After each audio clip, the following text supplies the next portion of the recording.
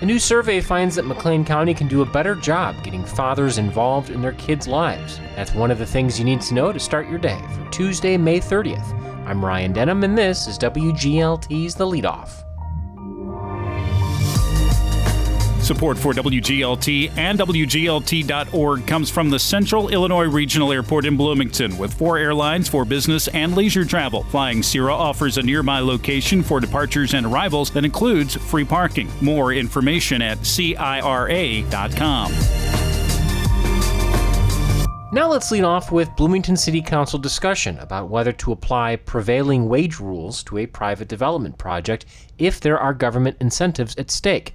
That discussion is spreading beyond the apartment and townhouse project in question. WGLT's Charlie Schlenker has more. The prevailing wage statute applies to projects initiated by public bodies and not private development. Some council members say an $18 million multi-story apartment project downtown includes property tax breaks for the developer, and prevailing wage should apply, even if it's not legally required. The developer of the proposed upscale apartment building on the site of the former Coachman Motel says the project would not be feasible if he's forced to pay prevailing wage. Deputy City Manager Billy Taya says that does not mean the developer would take advantage of workers. I think it's a misnomer that developers don't want to pay fair wages. In a market that is as tight as this in terms of employment, et cetera, when you're building, you have to. In order to get employees on the job. Taya says the dialogue is not just about wages. It's about what people are paid for sure, but also about training opportunities. It's about, outside of this project, what could a plan or a program look like? He says conversations continue about balancing those labor wage interests with economic development, and whatever consensus emerges could have broader implications. There's a lot of building happening here now. There will be lots more building happening here now. Yeah, one of the goals would for sure be, how can we do something that could be helpful on projects going forward, regardless of what those are as it relates to labor? For now, Taya says consensus has yet to emerge through this dialogue. The proposed development agreement comes back to the City Council June 12th. For The Leadoff, I'm Charlie Schlenker. Here's some other stories we're following in the WGLT newsroom. State Farm has stopped selling new homeowners insurance policies in California over concerns about destructive wildfires and the rising cost of construction. The woman who ran the troubled Top Paw Animal Rescue in rural Hudson has been criminally charged with 3 misdemeanors, accusing her of mistreating dogs and at least 1 cat. And the city of Bloomington says it's going to start charging $50 a month again for those using the gated area on the upper levels of the Market Street parking garage. The regular gate operations resume June 12th. Find more on those stories at WGLT.org. A new survey finds that fathers in McLean County are often underrepresented or marginalized within organizations and programs that serve children and families. That survey comes from a pair of Illinois State University researchers on behalf of the McLean County Fatherhood Coalition.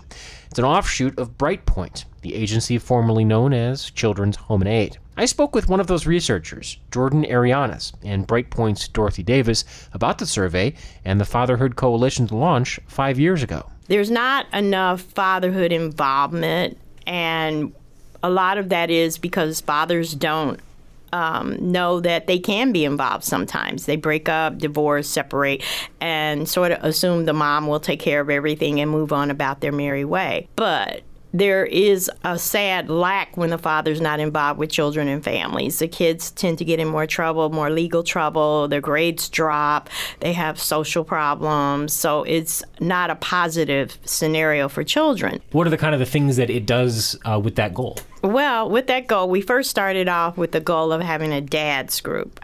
So we got together and we found someone to facilitate the dads group, and that started a whole different level of communication for dads. Got a grant from DCFS, and it's for fathers to be involved with their children, the grant is. So that allowed us to have workshops for dads. We have something called Dads Talk, which is like a TED Talk, but not quite.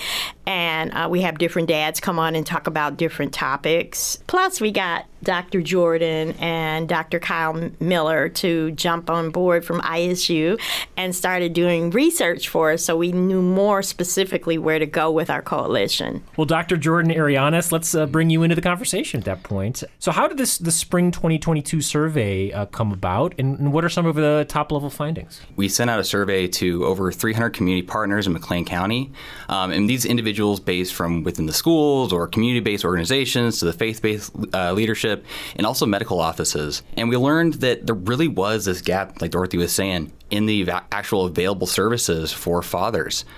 We found that 85% of community organizations don't offer father-specific programming, and only about 4% have reviewed their policies and activities to consider their level of father-friendliness, or even how they can improve their programs to become more father-friendly. We also found that only about 8% had actually asked fathers themselves about what their needs and concerns and interests were from within the community. So in looking at your findings, you have this phrase in there that really jumped out at me, that there is a systemic bias against fathers. I wonder if one of you can kind of explain that and how that plays out. There's a lot of services out there for women and children in the communities.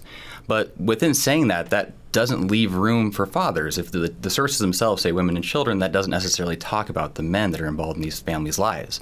But there's also, policies that are out there that, favor women as far as part of the family relationships. Maybe that's divorce proceedings, or maybe that's even the imprisonment system, right? So there is some level of bias against men in these situations. And so we want to be able to go and provide services for these men to be able to overcome these stereotypes. This isn't just a pro-men idea. This is also pro-women, right? For example, if you consider the glass ceiling ideology, where we've done such a great job of getting women to be able to get to these top points within society, but on top of that glass ceiling is a layer of concrete that is all the myths and stereotypes that are about men. And until we start to chip away at those stereotypes, then we also can't fully support the lives of women as well. So this isn't just a men's only issue.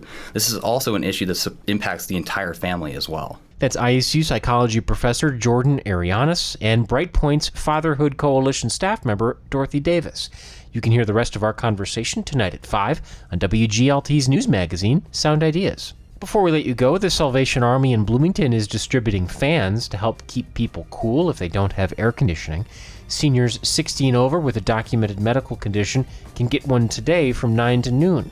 The general public can pick them up June 6th and 8th. And that's it for today. I'm Ryan Denham, and the show is produced by Colin Winkleman. You can subscribe to the Leadoff podcast on Apple, Spotify, Google, or the NPR app.